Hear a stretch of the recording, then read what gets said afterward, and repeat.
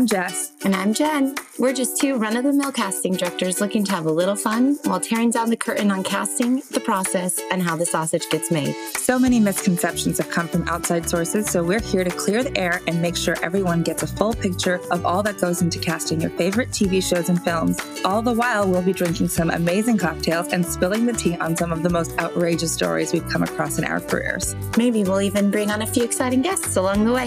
Cheers! Cheers!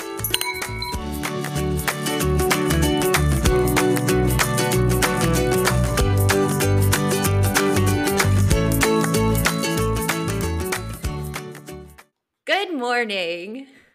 Good evening. Thank you for joining us again today. I can't believe it. We're more than halfway through January. It's going by so quickly. Also, today is 37 episodes into our podcasting journey, which is pretty crazy. I know. Actually, as I was editing our last episode, listening to our series intro, we said that we would share how the sausage gets made, how we cast film and television, even though we've made it through so many episodes. I don't think we've actually done that yet. Yeah. Yeah, so today let's talk about the casting process. Okay. Before we dive in, we got to talk about what we're drinking and how our weeks have been. What are you drinking today? Because you're on your home stretch of staying with your parents. Well, not with my parents, but at their home while they're gallivanting around the world, basically. So today I made myself a little bit of a screwdriver, a little bit of vodka and orange juice. So Very that's nice. my first time Really? doing it here. Oh, okay. I was like, ever? And crazy enough, I am on the vodka train. I have a vodka cranberry, but Ooh. it came in a can. So I got extra. I just put it in a fancy glass. But I've noticed that the UK is big on, like, in grocery stores and stuff, you can just buy pre-made drinks. So I keep trying a bunch to see what I like and what I don't like. Because I think I did once. It didn't make it onto the podcast because it was so disgusting, but it was a Negroni in a can, and it was so bad. It was like made me want to puke. But so those must be made. You did an espresso martini too, right? Yep. Like that one was a winner. Sainsbury had a really good espresso martini. I don't have one near me right now. So next time I'm in town, I'm going to have to pick some up. Yes, it's quite good. A little heavy on the cranberry. Good. But yeah. A winner. Yeah. How's your week been? It's been very busy on the parent side of things. I have 4 more sleeps until they're here. Yay! Which I'm very excited about. Yes, of course, excited to see my parents again in the flesh, but also just excited to not be a prisoner anymore. So you get to go home. Go back to my life. Yes. Sleep in your bed. My dogs are going to be so happy to go back to their own routine and not be sort of stuck here, especially in a backyard. They have a backyard, but I think I told you my dad, Freudian slip there. My dad, he's turned into an old curmudgeon and he doesn't allow the dogs to run around on the turf that he had installed in his backyard because he's afraid that they're going to ruin it. So they have this great backyard and they can't even run around or anything. So that's crazy. Yeah. He's acting more and more like my grandpa every day. What about you? It's been good. It's been a good week. I don't want to say it's been the most productive week. I feel like I'm still kind of like getting my mojo back. I feel like things are headed in the right direction. I know we both have had our veils checked recently, which was exciting. And just to kind of feel like things are moving. I mean, I read an article, I think it might have been either today or yesterday, an article came out about how slow Hollywood is coming back from the strike and everything. And I was like, well, what did you assume was going to happen? That was just going to pop back in? But yeah, so I feel like things are starting to move, which is exciting. But it's been a pretty busy week outside of that. That's good. I think that's the hardest part is not only building momentum, but trying not to lose steam in that process. Because I think the culture is such instant gratification. And so when you spend so much time, and I feel like this applies to all parts of the industry or people pursuing, all the different professions, that there's no tangible result unless you get a job. I can send out 300 emails and until somebody hires me, there's no tangible result or gratification of that. So for me personally, like I began to lose steam of like, am I spending my energy in the right place? Am I focusing, all of this time on the right thing.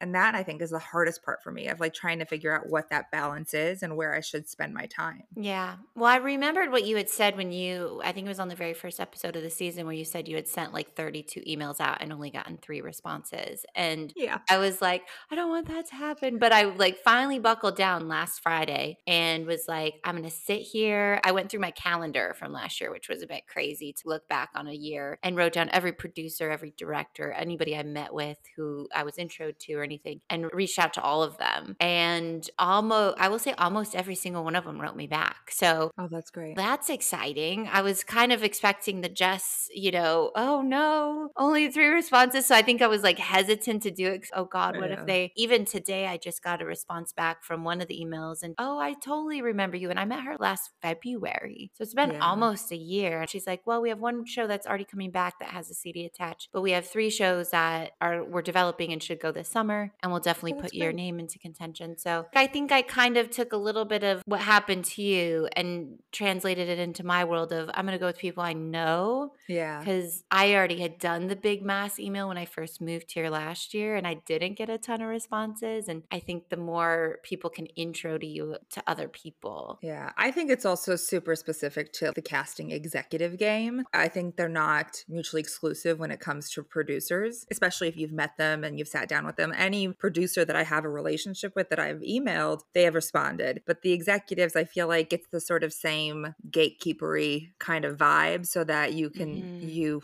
send it out into the void and you're like, I guess they got it. I guess I'm just not on their list. I don't know. Yeah.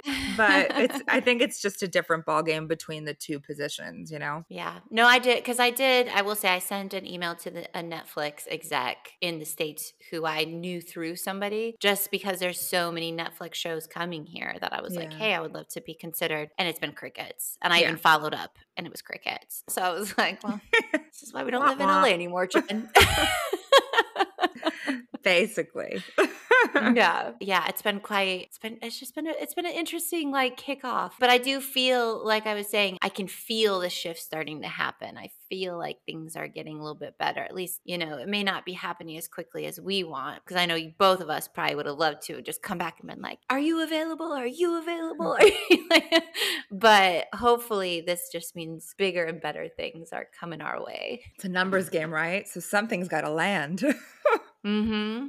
Okay, well, let's dive in because we've had so many. It's been interesting. I know you had said that we mentioned it in our intro back in the day, but then also I know we both constantly ask our friends and our families and people who listen to the podcast, like, what do you want to hear? And a lot of my friends have always said, we still don't really get what casting directors do.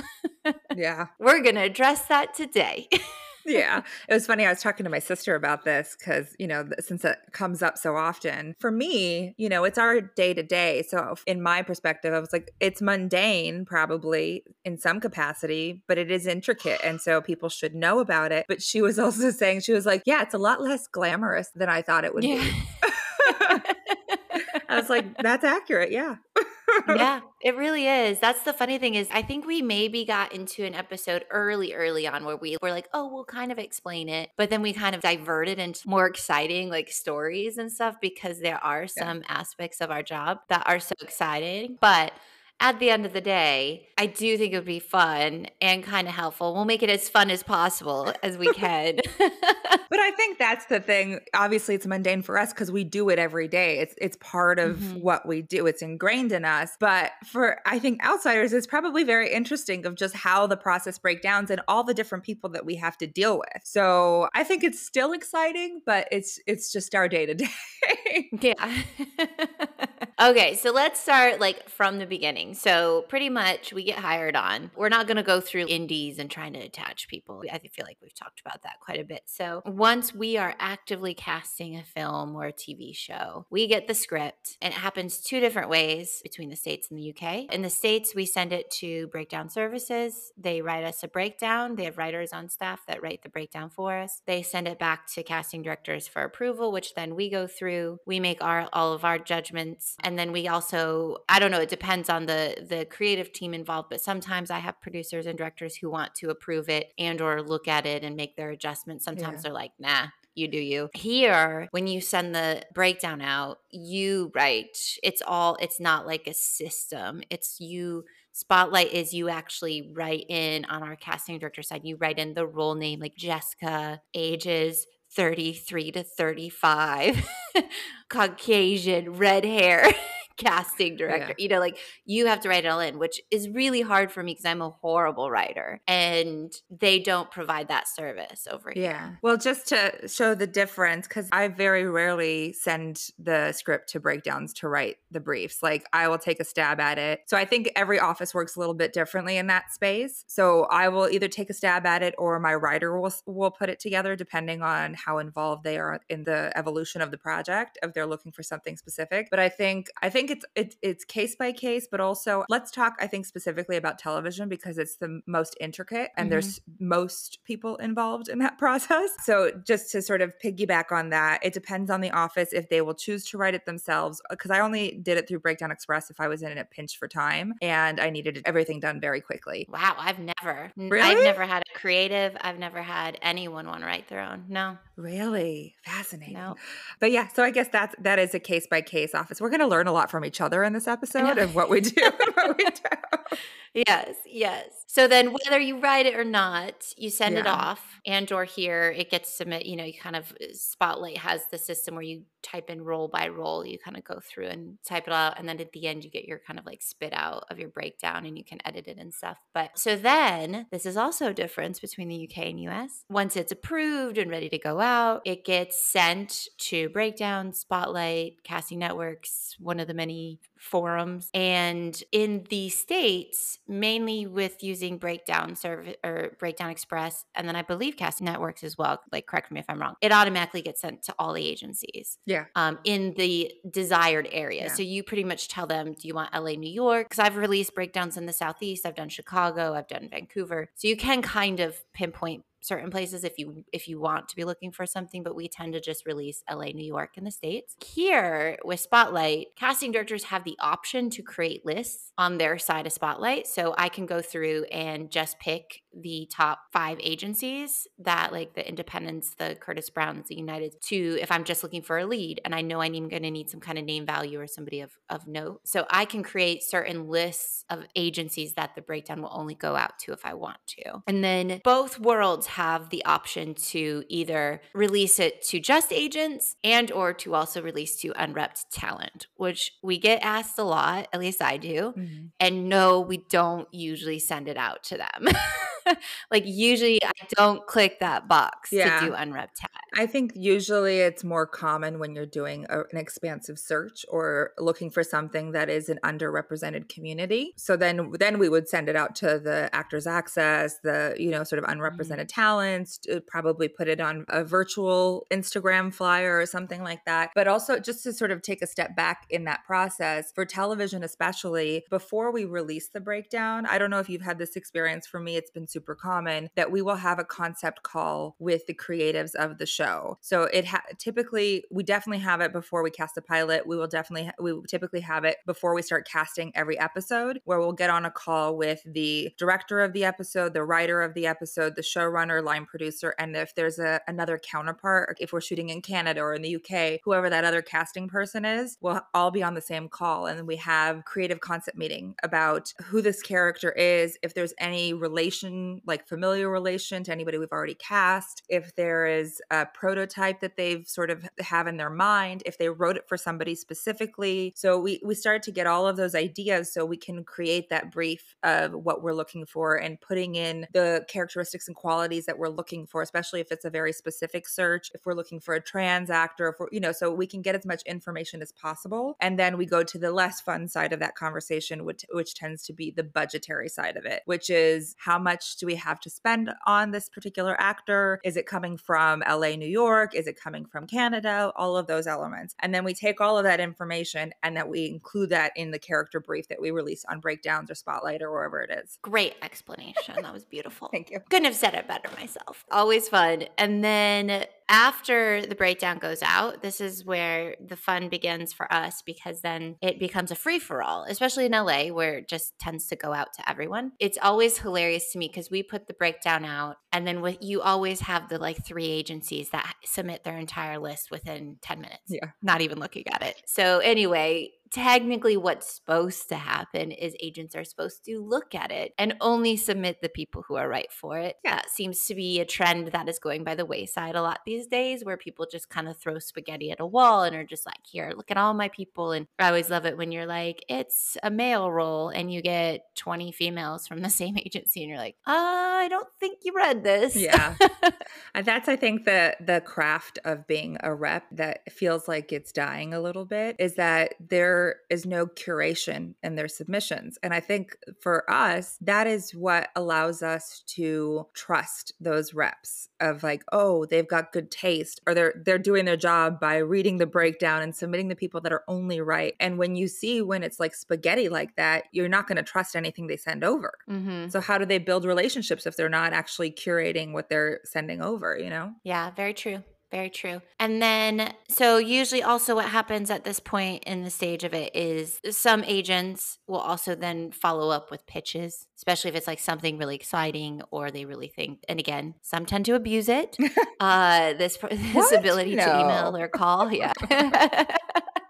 But yeah, so usually the good agents will follow up with like their few favorite that are like, hey, just want to spotlight these 2 that I submitted. Really do think they'll be great. Can they tape? Can they come in? That kind of thing. And then, yeah, so then our side of it, after we get the breakdown, I usually, again, depending on turnaround, you never know, especially in TV, it tends to go a bit quicker. Let it ruminate. You let the breakdown ruminate a little bit. And then we go through. Through the entire breakdown. I would also just to say, like, simultaneously while we're awaiting submissions, we're creating our own lists of actors that we're already familiar with that we think that could be right for the role. So while we're doing those things simultaneously and waiting for submissions to come in, we also send out avail checks for the actors that we already know, and which is my favorite thing, is when an agent will then send their pitches, which is all of my avail checks. I'm like, cool. I'm so glad you had that idea. But yeah, so because I know there's a lot of people have that, a lot of actors specifically have that concern of like, oh, am I auditioning when there's already an offer out, or like, what is the process there? And sometimes there is that process where there is an offer out and you're auditioning because we don't have enough time to do those things independently. But most of the time when we're going through that process, it's happening simultaneously. And I will say the only few, I try really hard. It's kind of a moral boundary for me that I try not to read if there's an offer out, just unless it is a time constraint. But I always make it clear on the, either to the agent or on the breakdown that there is an offer out. It's up to them whether they want to or not. However, I don't think I've ever like really read too many people when an offer was out when it's engaging. Yeah. Like most people think that. I get a lot of flack from actors in a very roundabout way. Well, casting directors always like do it as a backup. But I'm like, no. Usually the only reason we ever read when there's an offer out is most likely we don't think it might go through. There's a really good feeling in our gut that this is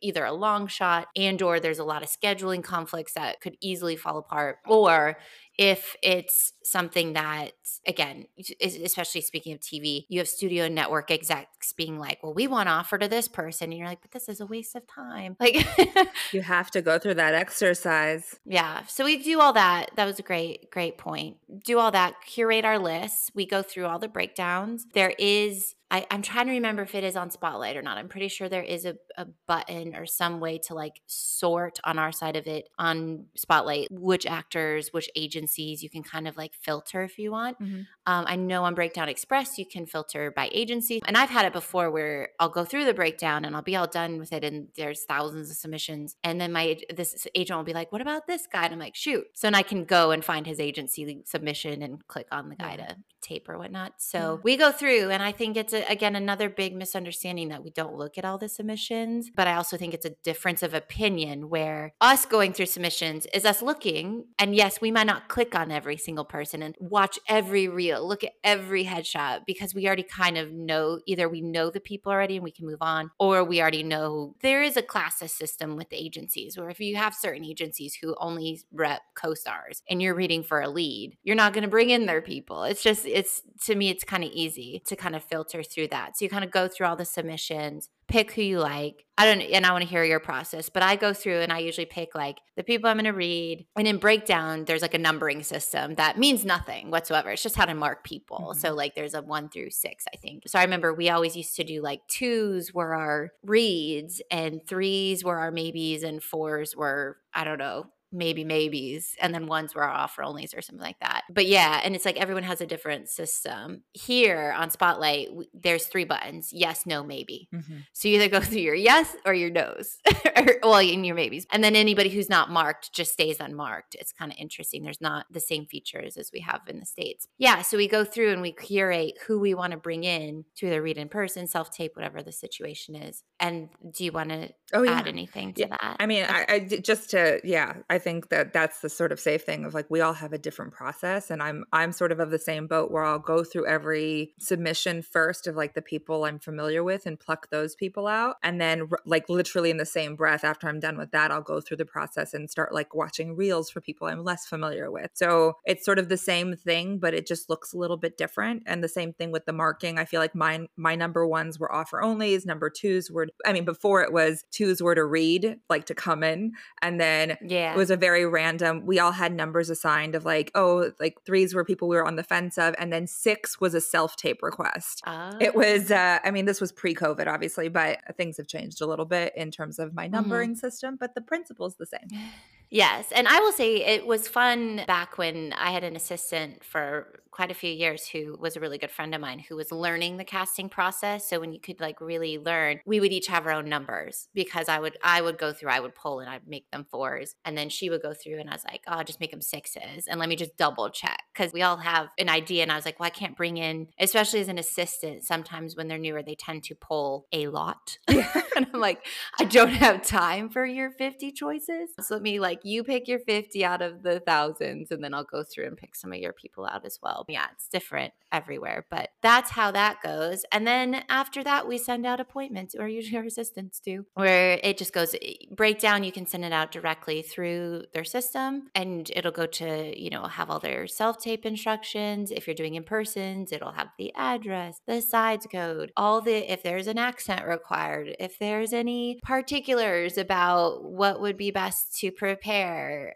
for somebody come into this. I also just want to add, like, because you talk about sides code. So sides, for those who don't know, are the scenes that the actors audition with. And basically we go through our own process of trying to curate that material. Sometimes our creatives will send exactly what they want, but more times than not, we have to pull the scenes that, I mean, at least my rule of thumb is like 2 at most contrasting scenes that show you different emotions for the character if they have them. And then you would essentially send it to your showrunner and your writers for approval. And then sometimes you'll have to send it to the studio to get approved, because it makes sure it doesn't give anything away. So sometimes it can get really intricate. I mean, I've had so many projects that I've worked on that they don't even want to release the character name. So then you have to go through and redact all of the character names and then create new character names and then create like a key for all of your character names and who it's like, it gets very like the minutia of it, and like keeping the confidentiality depending on the kind of project you're working on gets very stressful. And then you sort of go have like an offshoot into, when we were working on The Force Awakens or basically anything Bad Robot, not only was that a part of it, but it was also signing NDAs and having sides that are watermarked on red pages and like keeping track of those pages. And it can get so, if you start thinking about like all of the Marvel projects, all of the Bad Robot projects, anybody that is known for confidentiality, that casting team is dealing with so many elements that are not part of the creative process of just security. Be kinder to them because they are losing their fucking minds. Yes. To be fair, don't think I've ever had to do any of that. You've worked on much bigger things than me. All mine are very straightforward. You're very lucky. To use regular character names. And I think one time, and I will say we've done this in the past where if like it's a pilot or it's a character that's being changed or something like that, I'll always go to the writer and be like, hey, can you write me some more scenes? Because this guy says he's going to be a series regular, but he literally has 2 lines in the pilot, and we need more. And so we've gotten some really good scenes scenes that way as well, which is always fun. But no, I've never had that level of secrecy and double switching names. And thankfully, God, that seems I can barely handle the stress of everything else.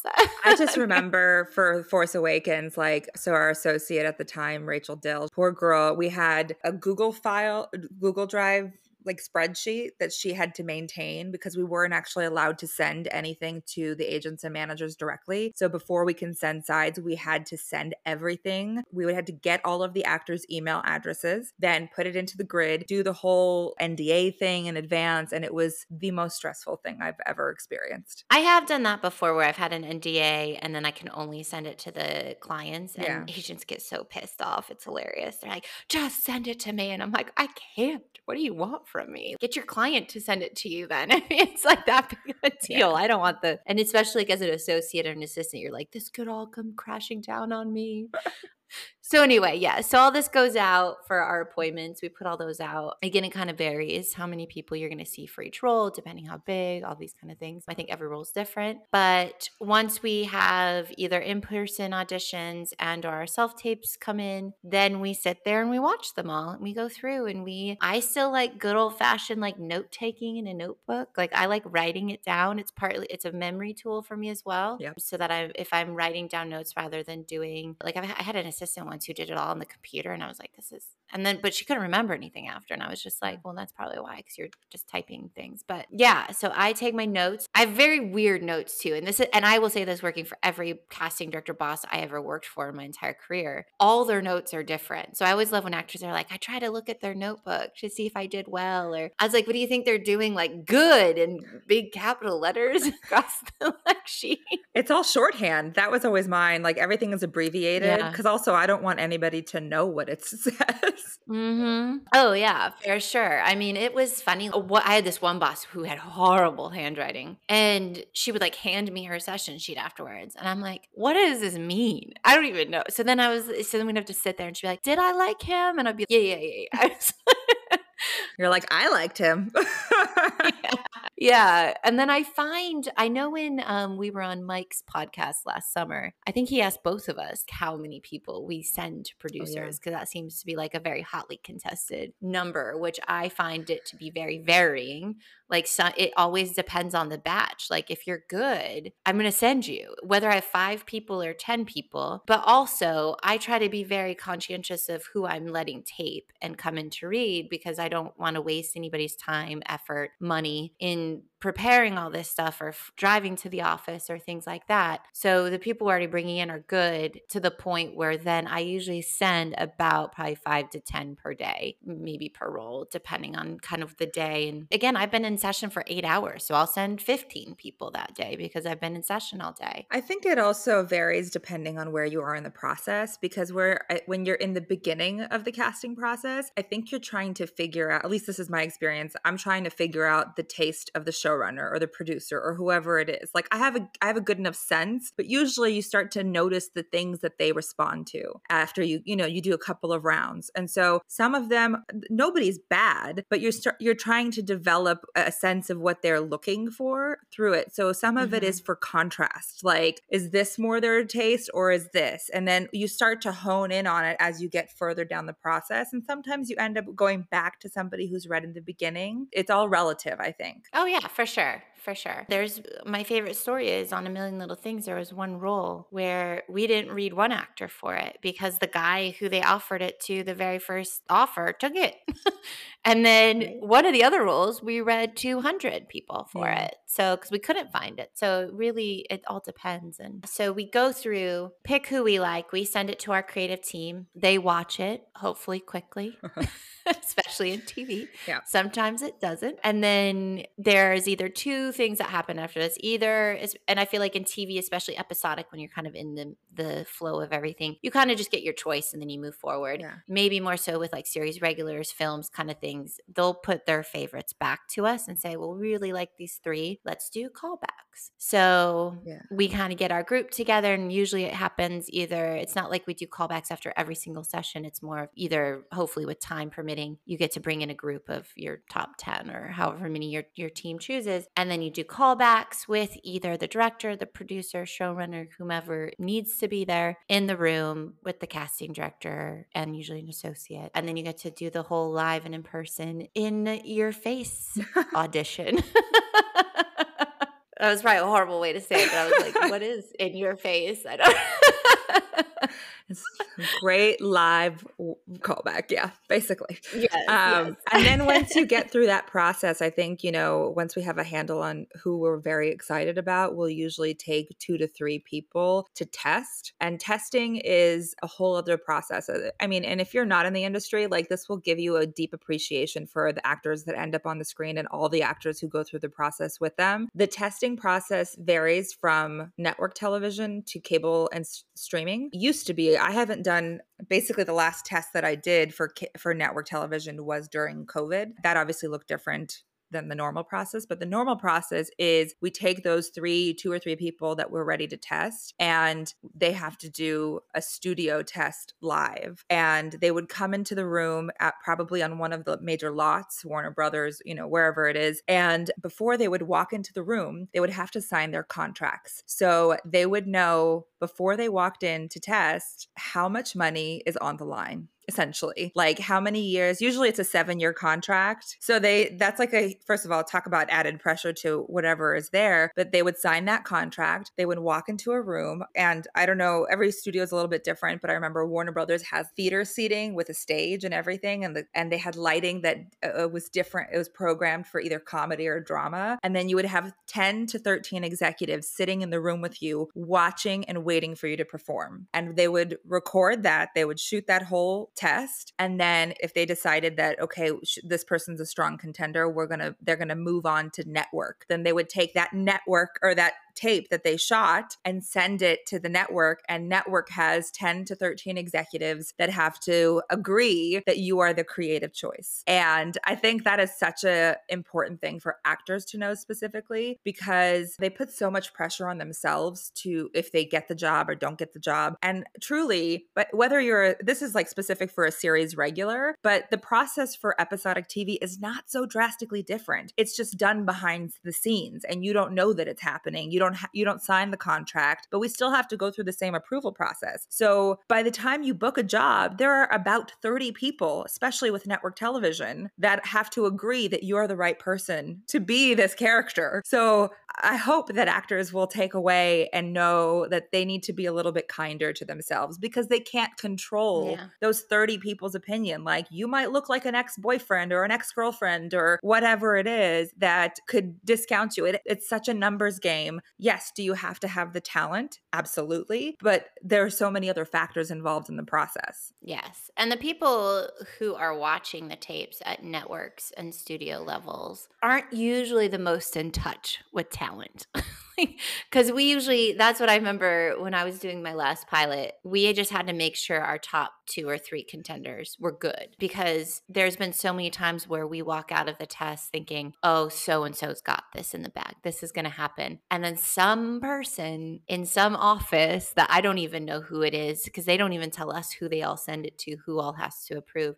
Somebody says no. And then you're back to square one, or they want this other person for some really random reason that makes no sense to any creative who's actually doing the show. It's just some person who gets paid a large salary to sit in an office and make choices. So I know. I mean, they may be great at development. That might be their thing. But in terms of, the casting process, it's such a unique touch to be able to curate that. And I don't know about your experiences, but I've had so many experiences that just didn't make sense to me. I don't know if you've had this sort of experience, but I had, when I was working on Tell Me Your Secrets, which at the time was a Turner show, we had a character she was literally going to appear in the final episode. And it was a limited series. It was launched as a limited series, but her character had a presence through the whole season because she gets abducted before the show starts. And then they're trying to find her the whole time, essentially. But you only actually see her in the last episode. And so we had auditioned so many girls for this role. And there was an actress that we saw that she was fresh out of Juilliard, and she had 3 short films under her belt, and she had produced and wrote one of the short films essentially. And it was good quality material, and she was great. So she came in and she read, and then we sent it up the flagpole because everybody creatively loved her. They're like, she's ethereal and angelic, and she's got this really cool quality because the character had a twist to it, right? And so we sent it up to Turner all the way up, and they said no. They said that she doesn't have enough experience and that she's too green, essentially. And Wow. we didn't understand what was going on, right? And we learned later that it was one of the casting executives that got in the way. Well, like the consultants, I should say. But they were trying to push somebody on us that was more network television vibes, right? And so the whole team was so passionate about this actor that they basically said, what do we have to do to get this through? And the team up at Turner basically told us, if there's a chance that this show would go towards a season 2, you know, if it had great success for the first season, we would keep this particular character for season 2. So we need to see that she can handle all of the elements that would potentially happen in season 2. Oh, Lord. Right?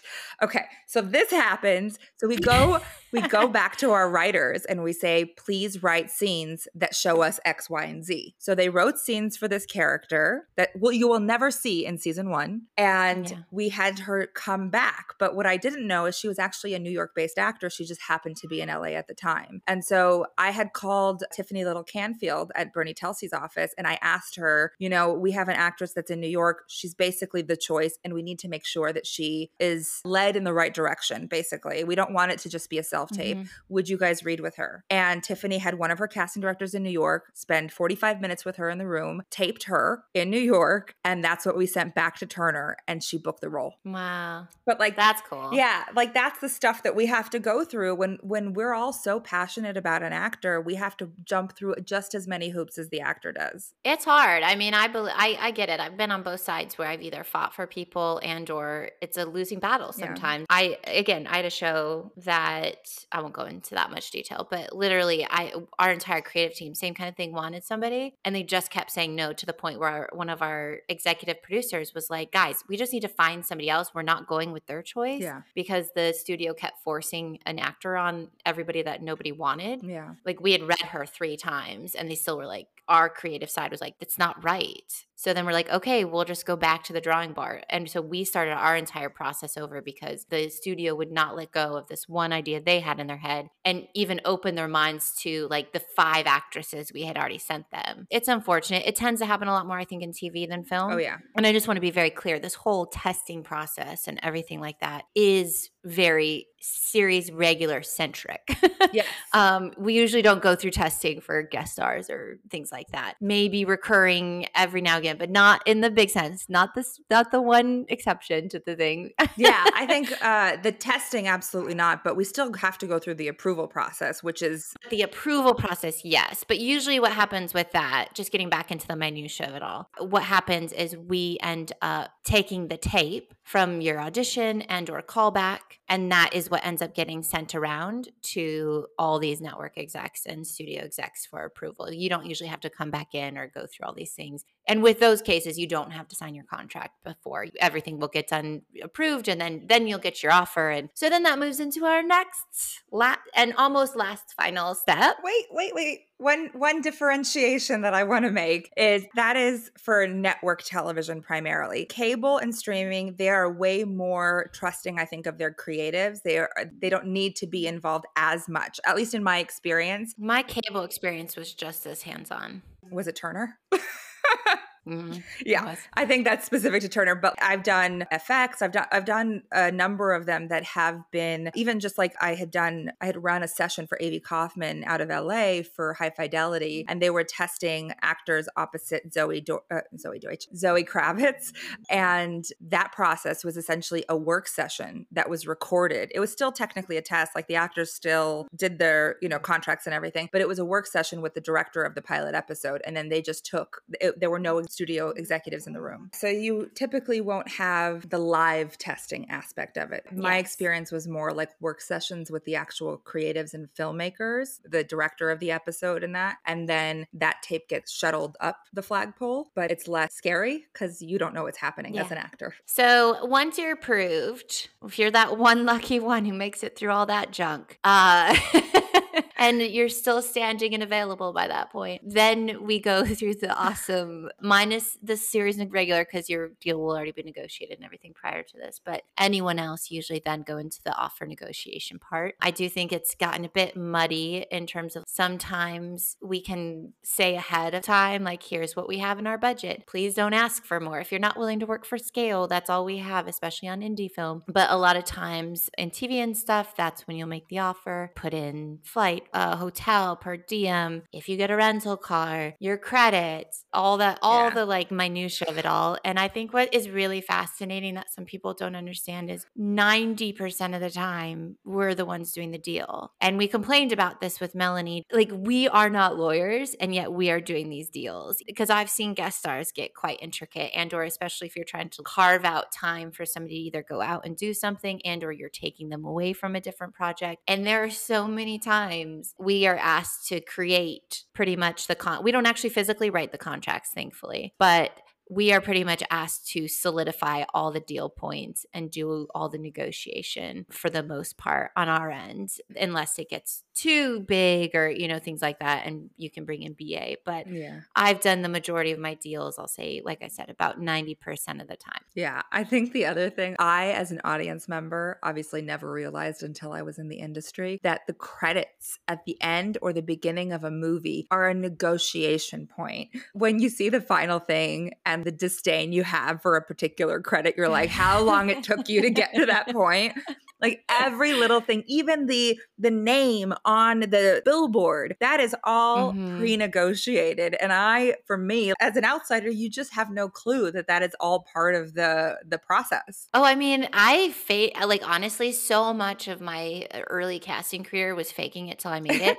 I was negotiating paid ads. I had no idea what I was. And I was like, yeah, you can have paid ads. I was like, I have no idea what that means. And it took me, I want to say, a good 5 years into casting until I finally felt comfortable with like a lawyer. Can you actually explain to me what paid ads are? And or all the different billing things. And I mean, because it's all tied into each other. And then each negotiation, this is the other really tricky thing is, and where casting can kind of get itself into a bind of when you cast certain roles, because it always depends on what if you get a bigger name somewhere and you've already given away the and or with credit and or the first billing, and then you have to ask some movie star to take second billing. It's like this thing that is just, I've actually gotten into quite a few arguments with producers about it because they get their knickers in a twist. And you're just like, why? It's free. Billing costs you nothing. Yeah. And I've never understood that if it's warranted, if the actor has enough credits and or cachet of something to either do a shared credit with only 2 people on it and or a single card, just give it to them. If you're an indie film and you can't pay them the money, give them the credit. It is free. You don't have to pay for it. And I've always found it fascinating when producers get so up their own butts about it. It's not costing you anything. I don't understand why this is an argument. Yeah, I never understand it, but it's a sticking point for somebody somewhere always. Yes. So we do that. That's something that I don't even think my parents knew that until they listened to me one time when I was at home and working, and they heard me do a negotiation, and they're like, "Oh wait, you do all that?" And I was like, "Yeah." They're like, "You sound like you know what you're talking about." I was like, "Well, I try to pretend." No.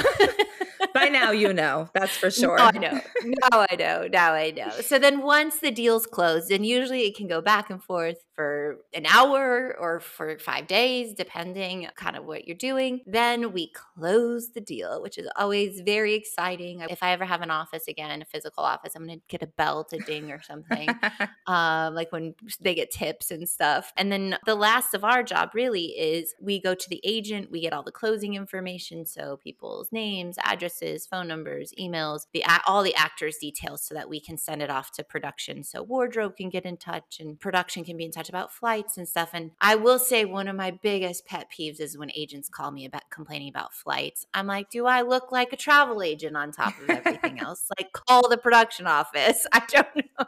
Seriously. I want to sort of distinguish also, obviously, this is TV. This is also film. Film, there's so few people involved, much fewer people, which it makes it a little bit easier to have a creative process. But I've had a very unique run in my career where a number of the feature, like the studio features that I've worked on, even in the support level, like assistant associate, they last forever. So Super 8, we were on it for 9 months just trying to cast the kids. And that was my first job. And I was like, oh, is it this long for every job? That's crazy. And, we had to push production for that. Star Trek, Into Darkness, we had to push production a couple of times because we couldn't find our con. That was a great example of we had to move out of what we were looking for because we weren't finding it. And then we eventually landed Benedict Cumberbatch as this is left of what we were looking for. So sometimes you have to reevaluate the process and go back. Then Force Awakens, we were signed on for 10 weeks and we ended up for 11 months, almost an entire year. And that was simply because we couldn't find our leads, or we didn't know if we found them. And then we had to go back to the drawing board. And I think until basically John Boyega was testing, we were seeing actors in Los Angeles until that day, which was not too far before they were actually shooting. So sometimes these processes can be so expansive. They can be in person, virtual, open calls. They vary so much depending on what you're looking for, or even short films. I did a short film that we were looking for a Cambodian actress that could speak the language authentically and all of these things. And I had to do like an online search for and go to different cultural centers. And yes, there's a part of our job that is sort of formulaic, that we sort of do the process every single time. But there's a big part of it that we have to step outside the norms and look for things that are not represented, or there's not a huge population that we know of that represents this particular thing that we're looking for. Or what if the people that we know are sort of oversaturated in the market and we need a fresh face? And, so there's a lot of elements to the casting process that are not necessarily depicted in this sort of breakdown of how we do our jobs, because I think at least the most exciting part of our job is the fresh faces and the reinvention. Right? So we get to strike a chord somewhere that's in the least expected way. And it's so funny to me. Like, I was watching Air the other day, the Michael Jordan story. Oh, I haven't watched it yet. It's a great movie, but I have to say, every person that had a lead role in that film felt so expected to me. I mean, granted, obviously Ben Affleck and Matt Damon produced it, and so they're going to be in it. But like when I was watching it, I was like, oh, it's Jason Bateman. Like, it feels expected. For me, it's like trying to find ideas that don't feel specifically conventional, that will let you we talked about it, I think, maybe a couple episodes ago, where you never get to remove yourself from the actor that's there to be ingrained and engaged in the story, because you're like, oh, it's like you said, Bradley Cooper playing Leonard Bernstein, or, whatever it is. So it's like, I find that so exciting, and I'm sure you do too, but we so rarely have that opportunity. And I get that. And I think that passion is definitely a good trait of any casting director that's worth their salt, to be fair. And this is where it gets tricky, because we want to do this episode where we break down step by step, because this is generally how it's done. And you can get all the way to the end where then you find your actor, you're in the negotiation, and it falls apart, and or they get an offer for something better and they walk away. And then you go back to step one and you start over. But I think some of the magic happens a lot when you're in the room with actors and you get to see the talent, you get to work with them, you get to give them notes, and you get to see something special kind of like click with certain people. Or on the flip side, people who just can't get it. We always say not every role is meant for everybody. And I've read really talented actors who come in, and whether it was an off day or the role just wasn't for them, I still have very big respect for an actor who came in on a movie for me. He came in, and I've always been a big fan of his work. He's read for me tons. And he came in and he was just like, yeah, I didn't really connect with this, but it was you. So I was like, oh, I'll come and read for Jen, not a big thing off my back. And he was totally wrong for it, did not give a good read. It did not ding his value in my book at any rate. However, as he was leaving, he's like, can I make a suggestion? He was like, my best friend would actually be perfect for this role. Would you bring him in? And I was like, sure, because I have a relationship with this guy. And I was like, why not give this guy a shot? And while this guy didn't end up actually with the role, he made it into the top 3. Wow. And his friend. So it's like, it's one of those things where that's the stuff that's kind of magic. And that's what we love, is we love the personal relationships where you get to like get to know actors, you get to understand them, and they trust you. That just like this guy came in and was like, it's not for me, Jen, but I'll try. Like, sure. I'm not going to say no to your audition. So I will just never forget him. I mean, that was years ago, and I will never forget that actor. And we do love those like really cool, unique parts. We talked about it with Claire and Charlene in the Beef episodes last season, where they got to go out and go to the culture centers, go to like schools, go into the Asian community and find these people, especially when they were looking for the younger generations of the Allie and Steven characters. And that's fun, but that's the exception, not the rule, for thinking of He's Just Not That Into You. But another great Love film. that. But yeah. it does suck that we don't get to be more creative sometimes, especially I think the network and studio TV space tends to restrict you into who they like, which is why you see the same people leading the same CBS shows, the same NBC shows, the same ABC shows. You know, you just see it regurgitated constantly. And or now with the evolution of streamers, I find people are so unrealistic. I remember somebody came to me once and like wanted some movie star to be in an ABC show, like one of our creatives. And I was like, we're at ABC. This is not Apple. That's not happening. And I remember talking to the agent, because they forced me to call the agent to like check and avail. And they were like, yeah, they're not going to do this. And I was like, okay, cool. Can you just say they're not available so I can tell my team that? I was like, great. Or just the truth that they're not interested in network. I think that's, for me, the biggest feedback the last time I did a network pilot was that, we're not considering network television, which is so fascinating, because I feel like when we started, everybody wanted network television. Mm-hmm. Oh, yeah. I mean, my very first job in LA 12-ish years ago now was an ABC pilot. And the people, one, that we cast in it and who we tested are all stars right now. And I look back and I'm like, wow, they were just sitting in my waiting room like a normal human. And now look at them. They're a big old movie star and like taking on the world. And it's cool. And even though not everyone gets the job, it's even cool to, in my opinion, for our jobs, is to see that transpire over years and see actors grow. And whether it's our shows or somebody else's, it's awesome to watch them blossom and turn into these cool, amazing actors. Yes. So it's a fun ride for sure. Also, just I think that's sort of the glamorous part. We don't necessarily get the glitz and glam. I mean, we're lucky if we get invited to our own premieres, but it's fun to be part of these people's journey. You know, it's definitely a ride that I thought I'd never be on. It was never even in my purview, for sure. And that's why, again, I mean, I hope this gives a little insight into like how much work actually goes into formulating a cast, and why when people shout out casting directors at the Emmys, we get real excited. Yeah. We get real excited because somebody actually cares that we put in all this work.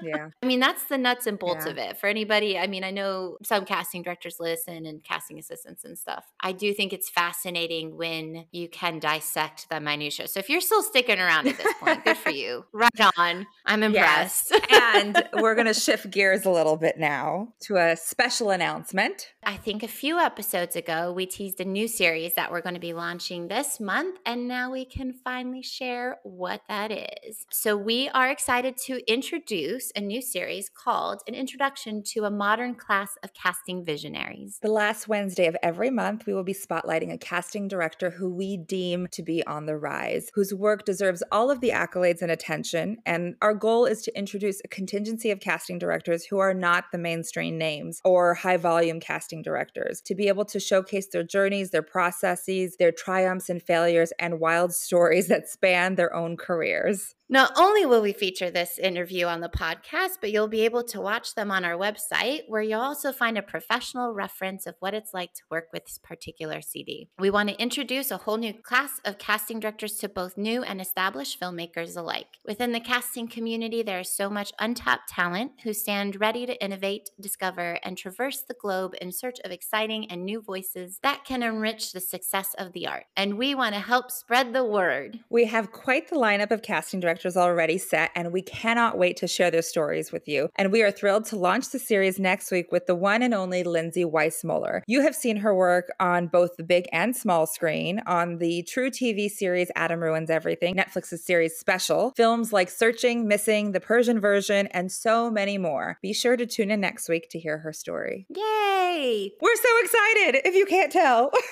We're really excited. It's going to be fun. You had mentioned we have such a great lineup that it's going to be so much fun to dive in and even expound our knowledge of casting directors. We've been able to tap into both American and European casting directors, which is amazing. This is a series that has been in development for a while. It's had different iterations, and so we're really excited to share it with our listeners, hopefully not only actors, but filmmakers alike. All right. Well, that is a wrap for us today. Thanks for joining us, and cheers. Have a good week. Cheers.